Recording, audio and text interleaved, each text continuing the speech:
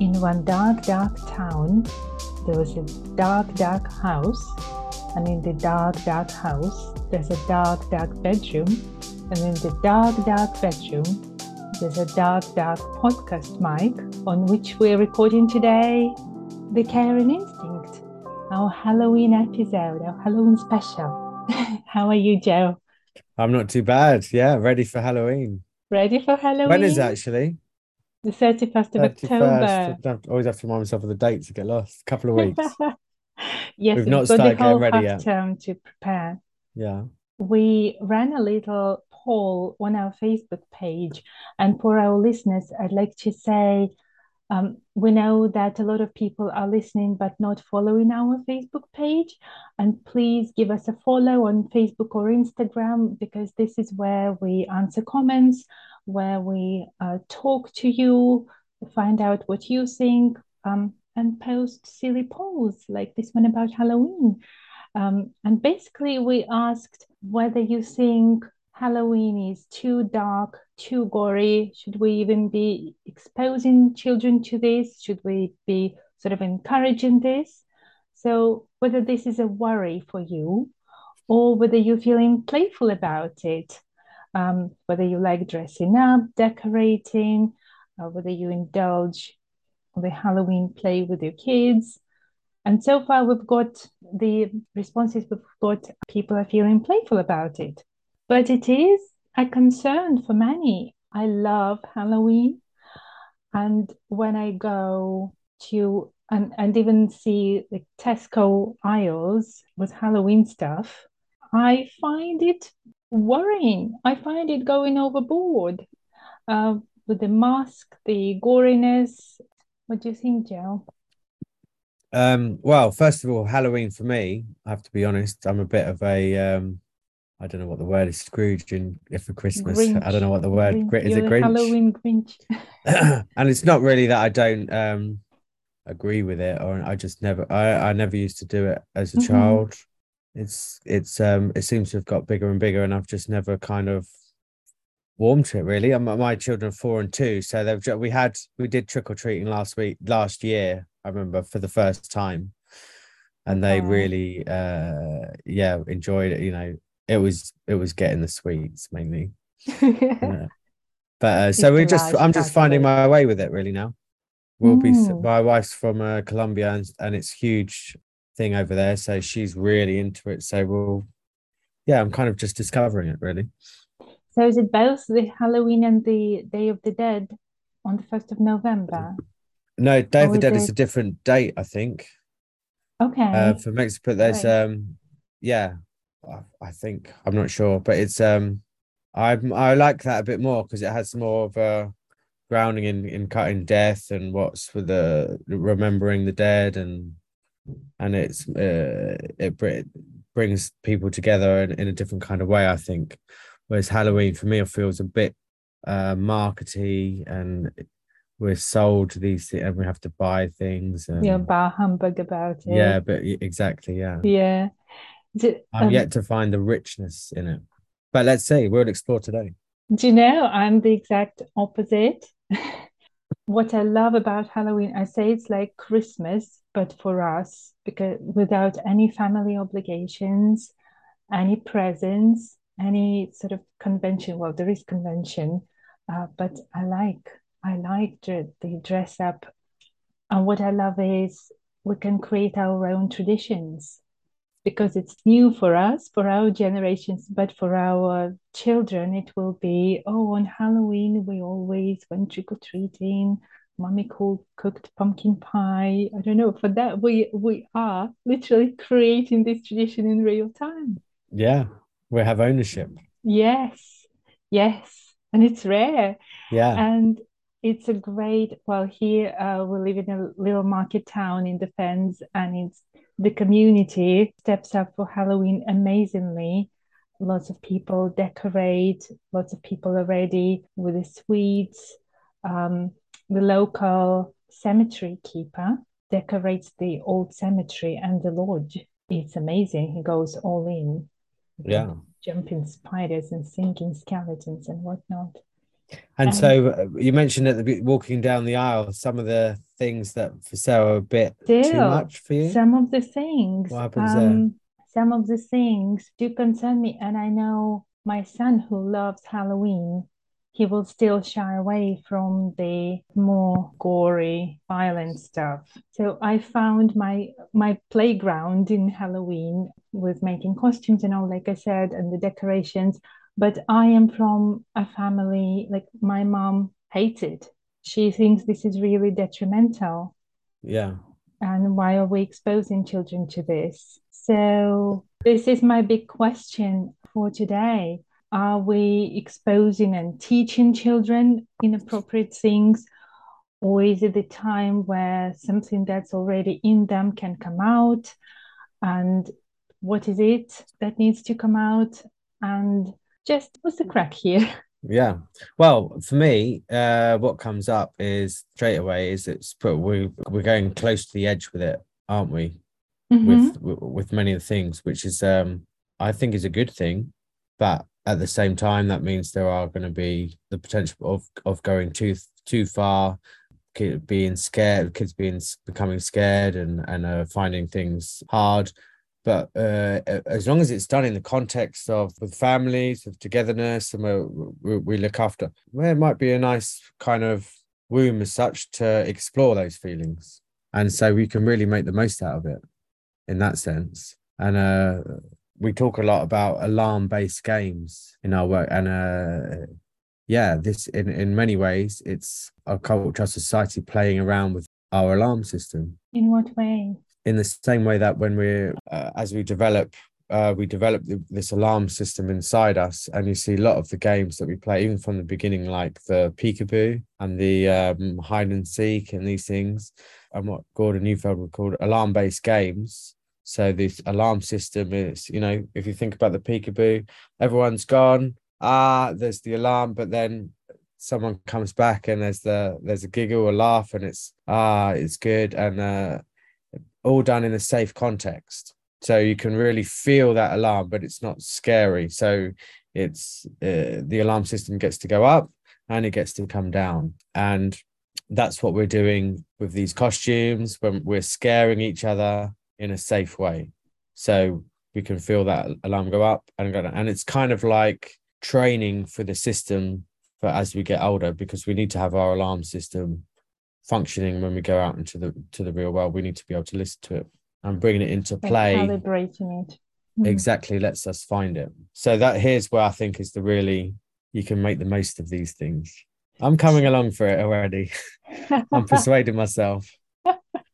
Oh, nice. Do you know, peekaboo apparently from Old English translates as dead or alive. Oh, really? Can Yeah, yeah. imagine. There we go. So Even so darker. innocent and for like a game for babies and so dark Yeah. underneath. Dead or alive. Dead or alive. That's what it is. That is what it is, isn't it? Yeah. That's what we're playing with. And so this well, to come back to that, well functioning alarm system is really useful, as adults. It's gonna help us find our kind of like danger alerts. We'll know where to respond to, and having it moving and flowing. I often refer to it a bit like how a river starts. So it starts off with a little stream and a channel, and it flows, and what we're doing in these games is we're just making it flow a bit more like a river, so we can listen to it, we can respond to it, and then it will come down and we can find our calmness again, and the body can reset. But for some people it can get stuck in adulthood, and for some and we're constantly in that heightened state of alarm. It might lead to anxiousness, anxious thoughts, and these kind of things. And a lot of the work I do as a therapist with adults is rediscovering this alarm system, and letting it complete its journey more often. And sometimes we use play as well. So, and I bet you link it to attachment because that's what sets alarm off in us, being separated from those we're attached to, or thinking or anticipating the separation. Yes. Gordon Neufeld talks about our alarm defenses because alarm can be so hard for our brain to process in a way that you're saying when it comes up and goes down. When it doesn't come down, what happens is the brain can put in defenses. The brain's really good at it. It doesn't want us to suffer ultimately. And there are three levels of those defenses. So the first level is anxiety based, when a child or an adult is not feeling safe. There are phobias, there are nightmares, they're easily spooked, they avoid scary things.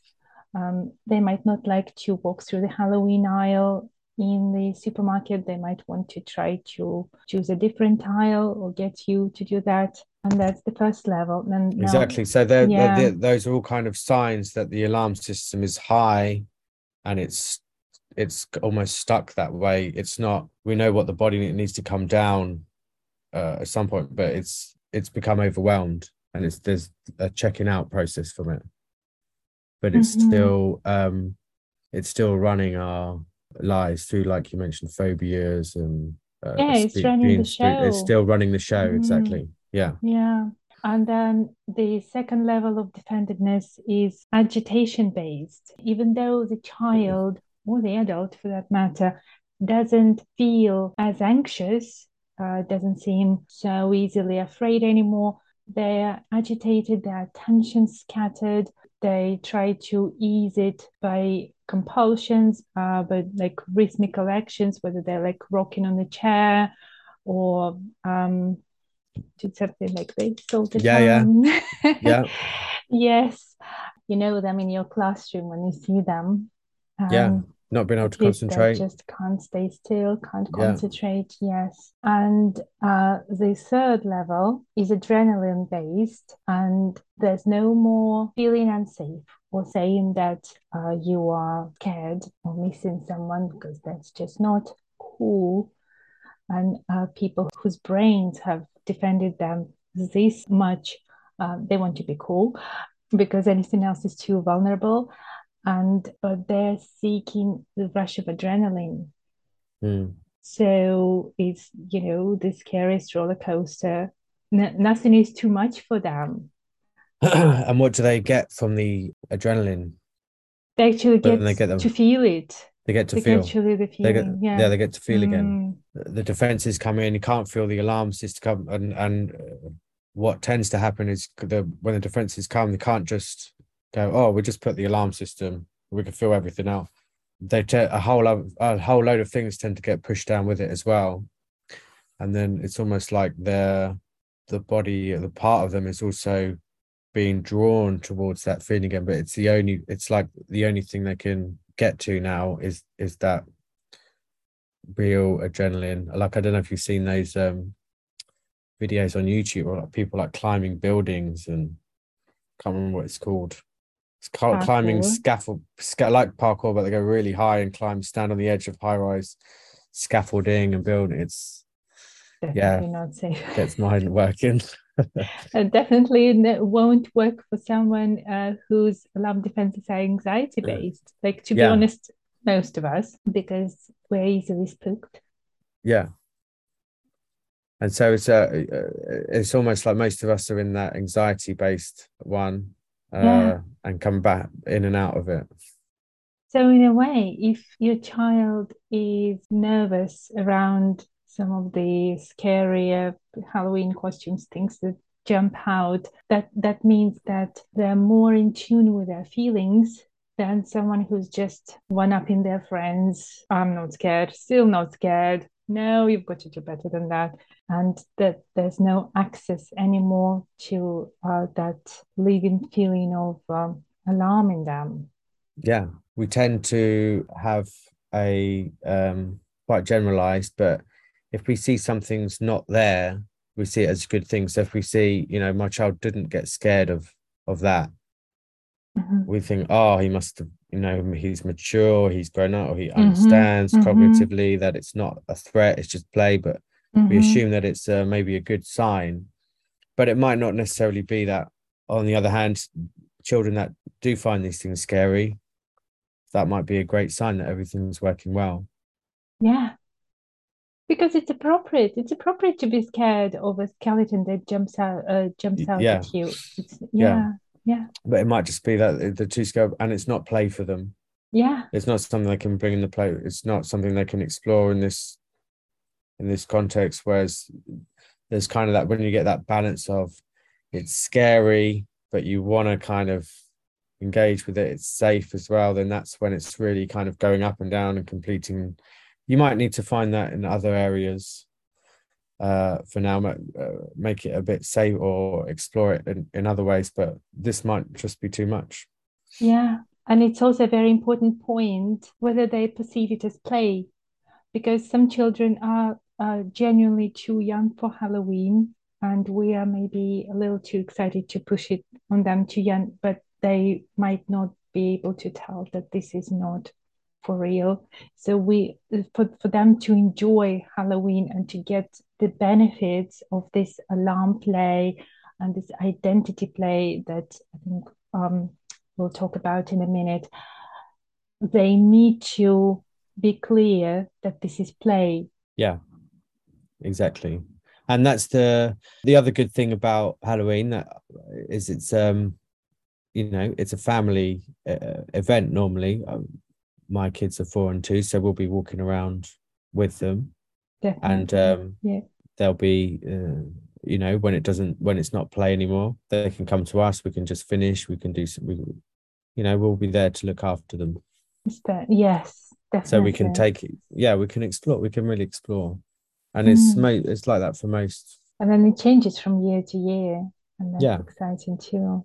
yeah, Yeah. And so, yeah, as someone whose family were really wary of Halloween, it's interesting for me to observe in myself just how much I'm enjoying it now as a grown up, how much I found my play in this dress up, in a putting on evil voices and all that. And, again, Neufeld has this amazing metaphor of a cookie cutter, yeah, which is what our primary attachment figures, so usually our parents, what they accept in us, what they have an invitation for. For example, they have an invitation for a child who is polite, happy, successful, maybe a child who is not very well. They have a lot of invitation, a lot of empathy with that, but they do not have an invitation for a child who is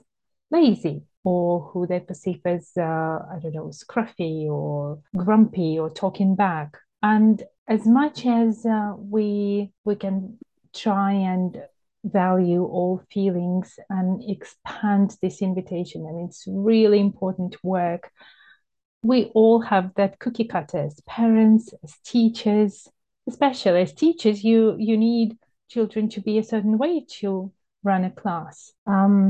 This is where parents step in and hopefully have a bigger invitation for the child. But Halloween for many is a way to stretch that cookie cutter a little bit. Just once a year, we can be evil.